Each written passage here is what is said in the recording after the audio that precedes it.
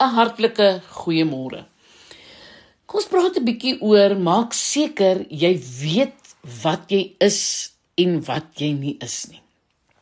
Kyk, Johannes 1:20 in die Nuwe Testament vertel van Johannes die doper wat besig was om honderde mense te doop en bekendheid te verwerf.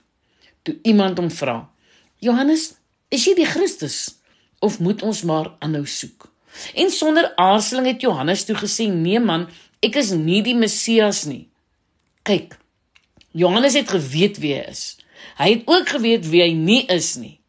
Jong, dit is so belangrik om te weet wat jy nie is nie, want as jy nie jou beperkings ken nie, mag jy afdwaal van die roeping waarvoor God jou gesalf het, en dan gaan jy in 'n voortdurende stryd gewikkel wees.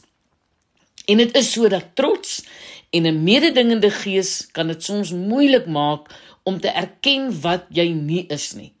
Dis slegs 'n selfversekerde persoon wat kan sê, ek het geen aanleg in hierdie rigting nie, maar ek het my eie vermoëns.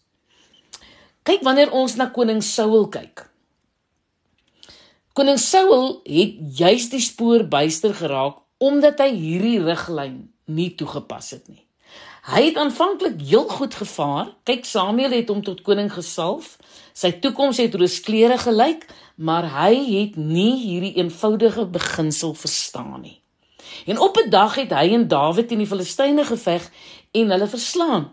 Jong, daar was groot blydskap, totdat 'n paar vroue gesê het, Saul het sy duisende verslaan, maar Dawid sy 10.000. Dis nou 1 Samuel 18 vers 7. En volgens 1 Samuel 18 vers 9 het Saul Dawid van toe af gewantrou. Ja, hy was so onseker dat Dawid se sukses hom minder waardig laat voel het. 'n Mens sou natuurlik dink koning Saul sou in sy noppies gewees het met 'n hoogs bekwame man soos Dawid in sy span. Maar slegs 'n selfversekerde mens kan sê, al is ek verder gevorderd as jy, gun ek jou die eer wat jy ontvang.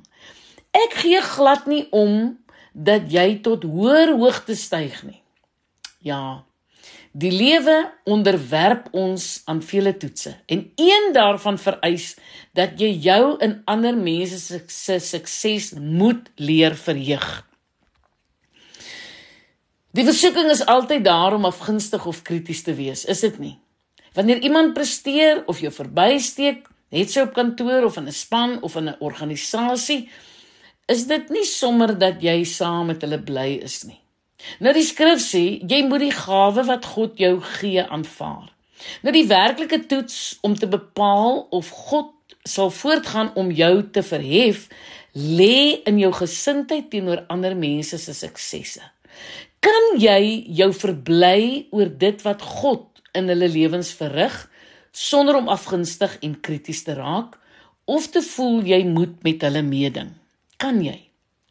Kyk, Saul het sy koninkryk verloor, gedeeltelik te wyte aan sy onvermoë om iemand meer eer en waardering te gun as wat hy self ontvang het. Jong, 'n gees van wetywering, trots of afguns kan ons dinge laat aanvang wat ons normaalweg nooit sou oorweeg nie. Voor die afguns hom beetgepak het, was Saul tog lief vir Dawid. Hy het hom soos sy seun behandel. Hy het hom in die paleis laat woon. Dawid het elke aand saam met Saul en sy gesin geëet. Saul sou nooit kon droom dat hy Dawid eendag met 'n spies sou wou doodgooi nie. Hy sou nooit kon droom dat hy Dawid eendag soos 'n dier in die wildernis sou jag nie. Wat was Saul se probleem? Hy kon dit nie verdra om tweede viool te speel nie. Hy kon dit nie verdra dat Dawid se reputasie as kryger groter as syne geword het nie. Dit sou Saul betaam het om soos Johannes die doper te sê, jong, dis wat ek is, en dis wat ek nie is nie, en ek het vrede daarmee. Hoe lyk jou hart? Is jy so Saul? Of gun jy die mense om jou ook hulle sukses? Ek is Lynette Beer vir Radio Kansel.